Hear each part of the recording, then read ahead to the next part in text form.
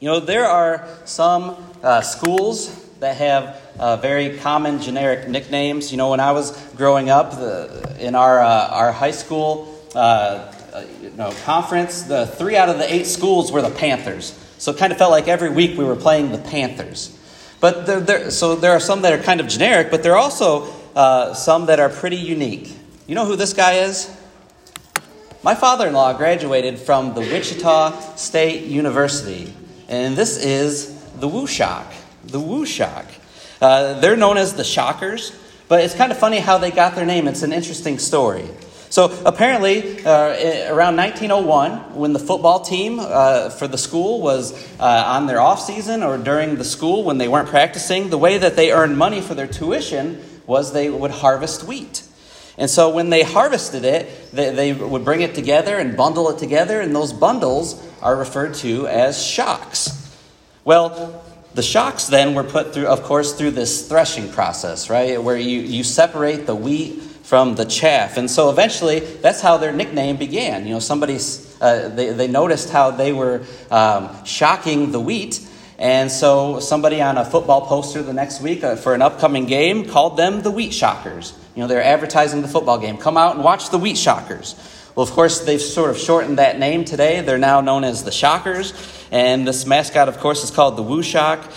But when we think of Scripture, their agriculture and farming plays such a major theme in Scripture. Of course, that makes sense to us, right? Because that was their livelihood in that day. We can read throughout the Scriptures and we'll notice the passages talking about how they were reaping in their fields or binding sheaves. This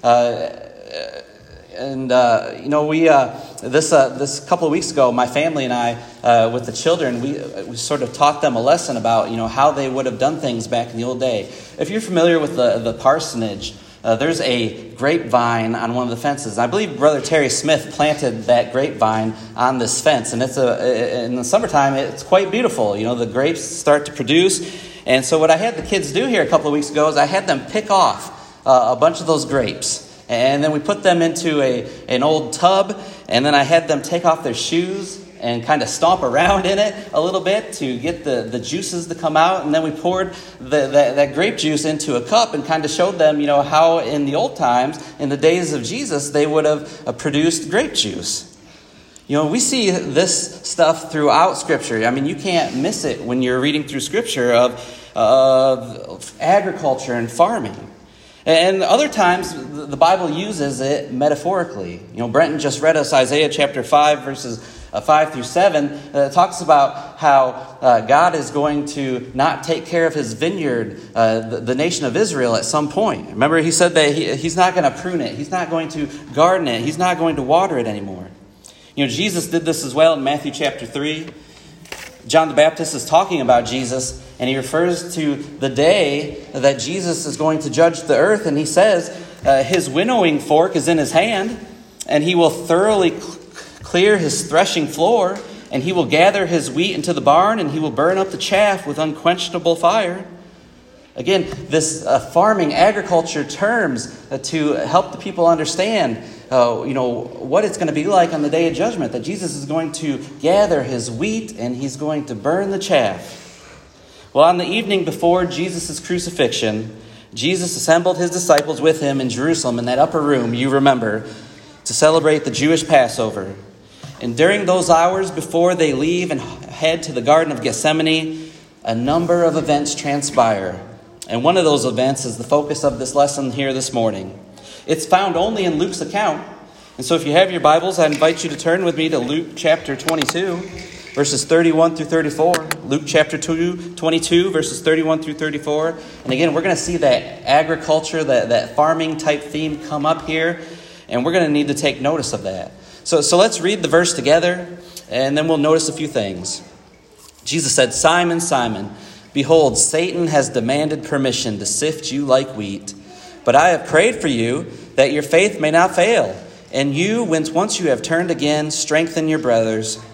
But he said to him, "Lord, with you I am ready to go both to prison and to death." And he said, "I say to you, Peter, the rooster will not crow today until you have denied 3 times that you know me."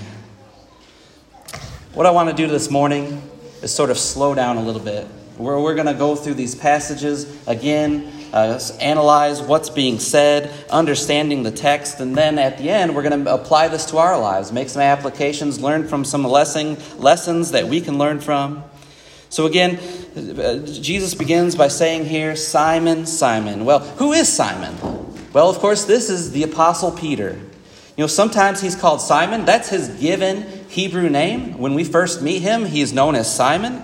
But of course, Jesus later renames him Peter. Well, Cephas. In most scriptures, that's his Aramaic name, Cephas. But that's translated Petros, which is where we get the word Peter.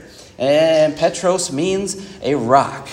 Right? So Jesus, when he's naming Peter, when he's giving him this new name, he's prophetically indicating the man that he is going to be. He knows what this man's going to be, that he's going to be a rock in the church. Of course, Peter is the one who preaches that first gospel sermon in Acts chapter 2 to the Jews. And he's also the one who preaches first to the Gentiles in Acts chapter 10. But notice this here for a moment here, that Jesus reverts back to referring to him as Simon. That should be a red flag to all of us, that he's referring to him as Simon. And maybe he's not truly the rock as of yet that he's going to be. If I ever heard the words in my home growing up, Michael David, I knew something was up. Right? I knew something was up. It wasn't unusual for someone to say, hey, Michael, come here. But to hear the words, Michael David, get over here. I knew something was up. I knew that there were red flags going up all around me. That's the same idea here when Jesus says, Simon, Simon. There's a degree of stress and frustration and sadness in the voice of Jesus when he uses that double use of the word. You remember when Jesus was eating with Mary and Martha was upset that Mary had gone to go and sit at the feet of Jesus, and she's there having to serve by herself, and she goes and complains to Jesus. Remember what Jesus said to her? Martha, Martha. Right? You're so worried about those things that don't necessarily matter. But Mary, she's chosen the good things. Or even later on, Jesus is going to say when he's thinking about the city of Jerusalem and what's going to happen to it what's going to happen to it eventually someday. Oh, Jerusalem, Jerusalem. Right? Again, there's this sadness. There's this frustration in the voice. Jesus upon the cross. My God, why hast thou forsaken me? Again, that's the idea here. Jesus talking to Peter, Simon, Simon. Again, you're not quite the rock that you're going to be, but behold, Satan has demanded permission. That's a warning there. Behold, Peter, a warning. Watch out, look out. Because the adversary, Satan, he has, your translation might say desired or asked, but a better translation will say he has demanded. He has demanded permission. This verb here is very intense. It's stronger than just inquiring. It's not like Satan's coming up to Jesus saying, well, if it's possible, may I have Peter? Can I have it, please? No, that's not what he's saying at all. He is demanding Jesus to turn over Peter. Look at the arrogance of Satan, the adversary. Well, what does he want to do? He wants to sift you like wheat. Again, here's that idea of sifting. Here's that agricultural term. The process of separating the wheat from the chaff. Right? You take the wheat, you bundle it in a shock, or you place it upon some hard rocks. You take a stick and you start whacking it back in that day. Then take it all together and throw it up into the air. And what you're hoping to do is the chaff is going to blow away in the wind, but those kernels of wheat are going to fall straight down so that you can collect those. It's going to be separated. Right? The wheat from the chaff. You're going to gather the wheat, but later on you're going to gather the chaff as well, but you're going to burn it because it has no use. And the Bible often uses, again, this metaphor of the wheat and chaff to distinguish between good and evil. Again, we just read Matthew chapter 3, verse 12, where John the Baptist said that Christ is going to gather his wheat into his barn and he's going to burn the chaff in unquenchable fire. Psalm 1, verse 4 talks about how the wicked are like chaff. Right? The wind just drives them away. There's no purpose to it. And Satan has the chaff. Right? Satan has the chaff. He doesn't want you as wheat. He wants you as chaff because he can't have the wheat. But also notice this in this verse 31. Satan wants to sift you.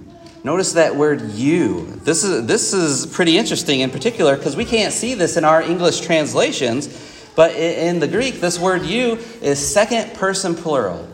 Well, what does that mean? Well, that means Jesus isn't saying Satan wants you, Peter, wants you specifically, but he's saying he wants y'all. Right? He wants you all. He wants all of you. And the implication here is that Satan wants all of Christ's disciples. He has demanded permission to sift you all like wheat. But I have prayed for you, Jesus said. See, the Lord assures Peter that he is praying against Satan's diabolical plan.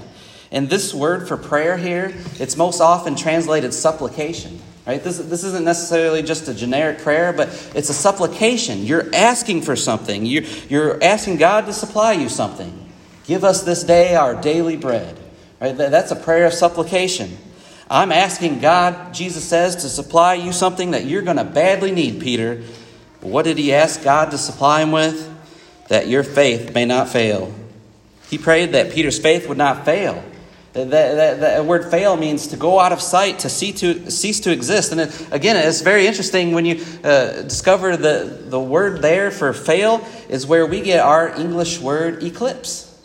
Right? Have you ever seen a solar eclipse where the moon is between the earth and the sun? The sun seems to be blotted out. It seems to cease to exist. Or even a lunar eclipse when the moon is in the earth's shadow and you can't see the moon. It's blotted out. It ceased to exist. Jesus says, I've asked God to bless you that your faith may not blot out, Peter, that it may not cease to exist. And then Jesus says, and you, when once you have turned again, strengthen your brothers.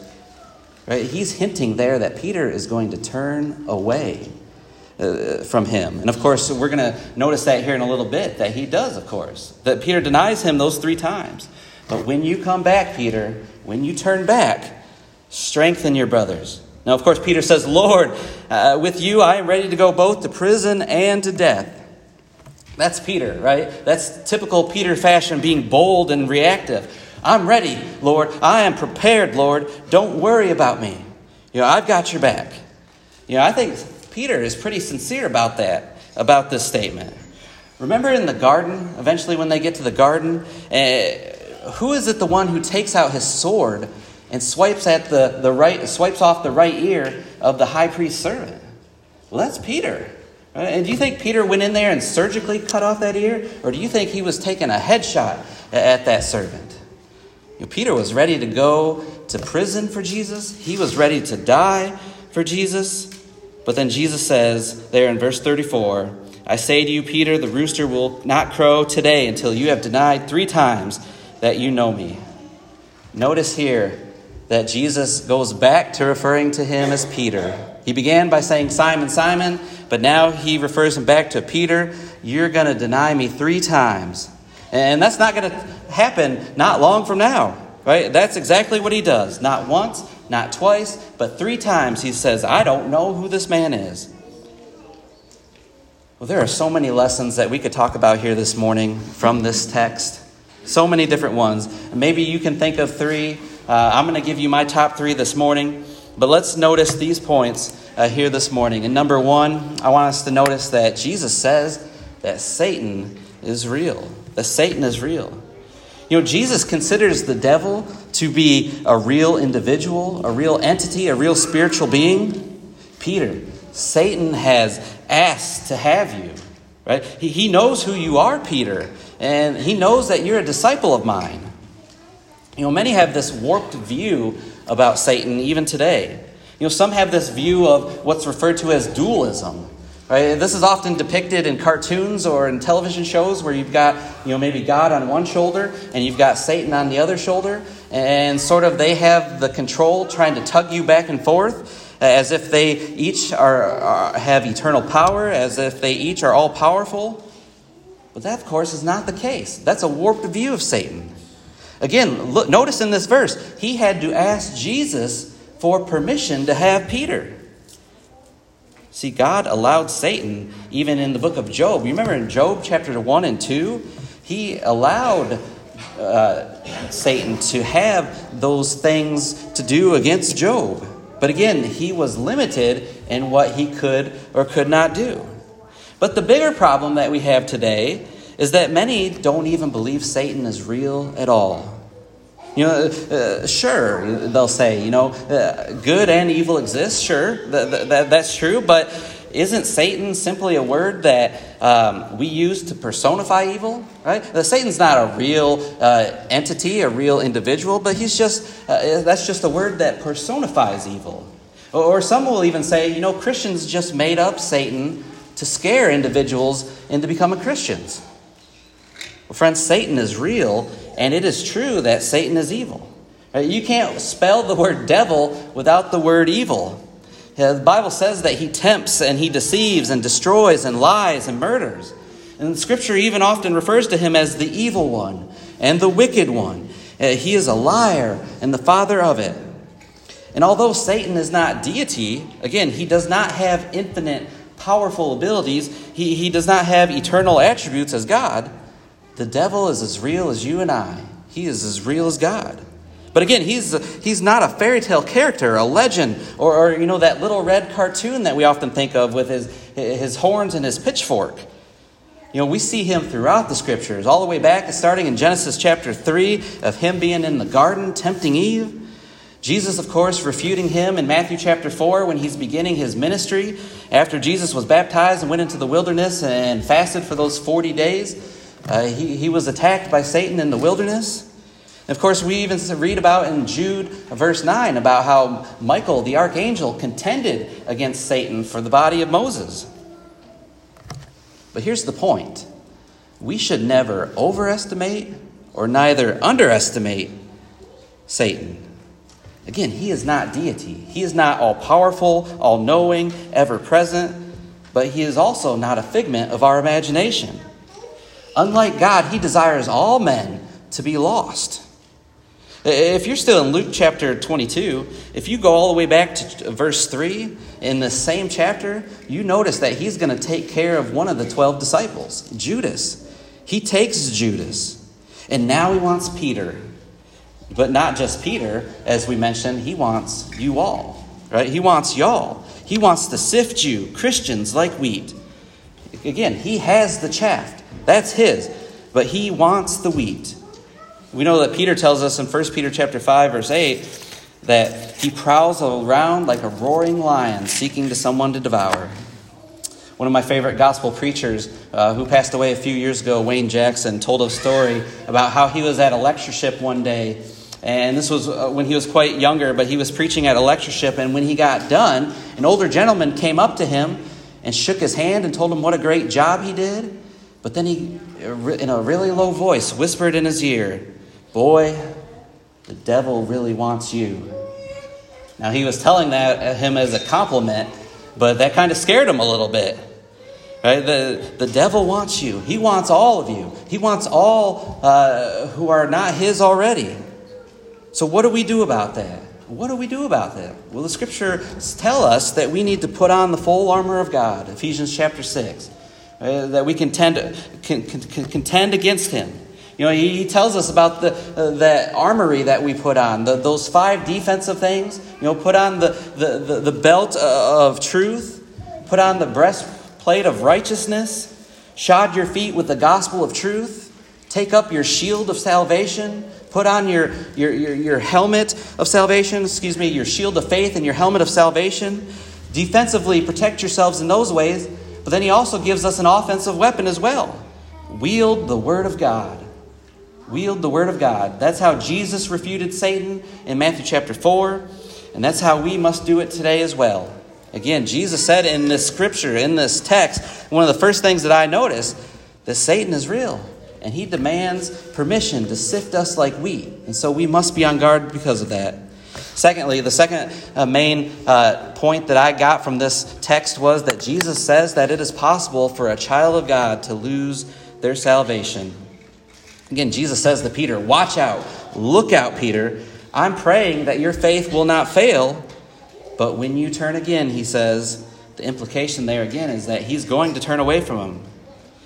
There are some doctrines, we would refer to them as false doctrines in the world that that people will teach. And maybe if you try to look into them a little bit, there are times where you might say, well, I guess I can kind of see where they're coming from.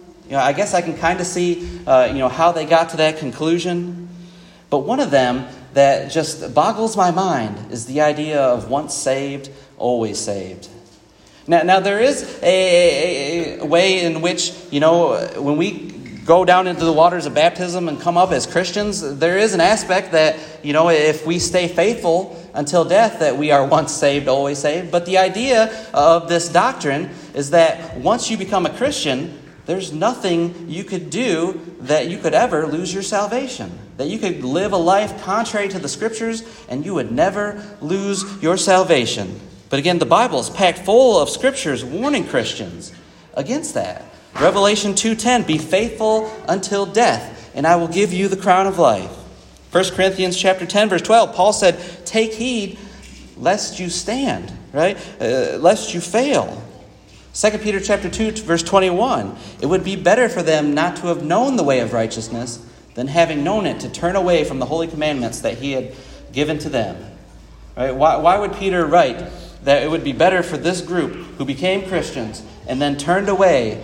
It would be better them to have never have known than to have known and turned away. Turn with me, if you would, to Hebrews chapter 10, and let's read this passage together. Hebrews chapter 10, starting in verse 26. I think this one is pretty emphatic as well. Hebrews chapter 10, starting in verse 26. Notice the Hebrews writer says this. For if we go on sinning willfully after receiving the knowledge of the truth, there no longer remains a sacrifice for sins, but a terrifying expectation of judgment and the fury of a fire which will consume the adversaries. You see that? He says, if we go on willfully sinning, there no longer remains a sacrifice for us. Why? Because that sacrifice will no longer help us. Because we can lose our salvation. We can turn away from Him. I brought up last week, 1 John chapter 1, verse 7, if we walk in the light, right? If we walk in the light, that word if, it's conditional. If we walk in the light, we still have fellowship with Him, and the blood of Jesus continues to cleanse us from our sins. Again, Peter, watch out, the Lord says. Watch out. But when you turn back, well, number 3, Jesus says that it is possible for a child of God to turn again. Aren't you happy that Jesus doesn't play by the rules of baseball? Right? 3 strikes and you're out. Peter's case, 3 denials and you're out. But he doesn't play that way. Peter says, I am willing to die for you. I am willing to go to prison for you. But if you're still in Luke chapter 22, start in verse 54. Notice here, having arrested him, being Jesus, they led him away and brought him to the house of the high priest. But Peter was following at a distance. After they had kindled a fire in the middle of the courtyard, they had sat down together. Peter was sitting among them. And a servant girl, seeing him as he sat in the firelight and looking intently at him, said, this man was with him too. But he denied it, saying, woman, I do not know him. A little later, another saw him and said, you are one of them too. But Peter said, man, I am not. After about an hour had passed, another man began to insist, saying, certainly this man also was with him, for he is a Galilean too. But Peter said, man, I do not know what you are talking about. Immediately while he was speaking, a rooster crowed. Peter just realized what happened. Look at verse 61 and 62. This is so powerful. Verse 61, the Lord turned and looked at Peter. And Peter remembered the word of the Lord, how he had told him, before a rooster crows today, you will deny me 3 times. And he went out and wept bitterly. What must have that looked like? Was it disappointment in Jesus' eyes? Was it frustration? Was it anger? Whatever it was, it wrecked Peter because he went out and wept bitterly. Well, fast forward to Sunday morning as the women go to the tomb of Jesus. And of course, they get there and the stone has been removed. And they're met by these 2 angels wearing white, dazzling clothing. And they explain, of course, that Jesus rose from the dead just as he said he would. And Mark chapter 16, verse 7 has a very interesting passage. Mark chapter 16, verse 7. The angel said, but go tell his disciples and Peter. Go tell his disciples and Peter. He is going ahead of you to Galilee. There you will see him just as he told you. Listen, Peter is probably down and out at this point, wondering if he was even one of his disciples anymore, wondering if he was welcomed at all with his brethren. And Jesus just extended his grace and his forgiveness to Peter. You notice how he points out Peter. Go and tell the disciples and Peter. Tell Peter. There is even hope for Peter. You might be here this morning and you say, I can't come back. I've done some things that are pretty bad in my life. I couldn't come back. I couldn't face Jesus. Jesus says, yes, you can. Put away your pride. Put away your humiliation. Because Jesus told Peter, I'm not done with you yet. He tells us that as well today. I'm not done with you yet. Again, this passage here that we read this morning, it starts with a bit of sadness, with a bit of frustration. Simon, Simon. But we know it ends well for Peter. Oh, the valuable lessons that we can learn from it. Again, Satan is prowling around like a roaring lion, seeking someone to devour. And we need to watch out because we can fall from his grace. But we know that if we do, he wants us back. Or if you know someone that has, let them know he wants you back. But brethren, we need to be on the alert because Satan wants to sift you like wheat. But as James chapter 4 verse 7 tells us, resist the devil and he will flee from you. Resist him. Put on that full armor and stand up against those schemes of Satan. He wants to sift you like wheat.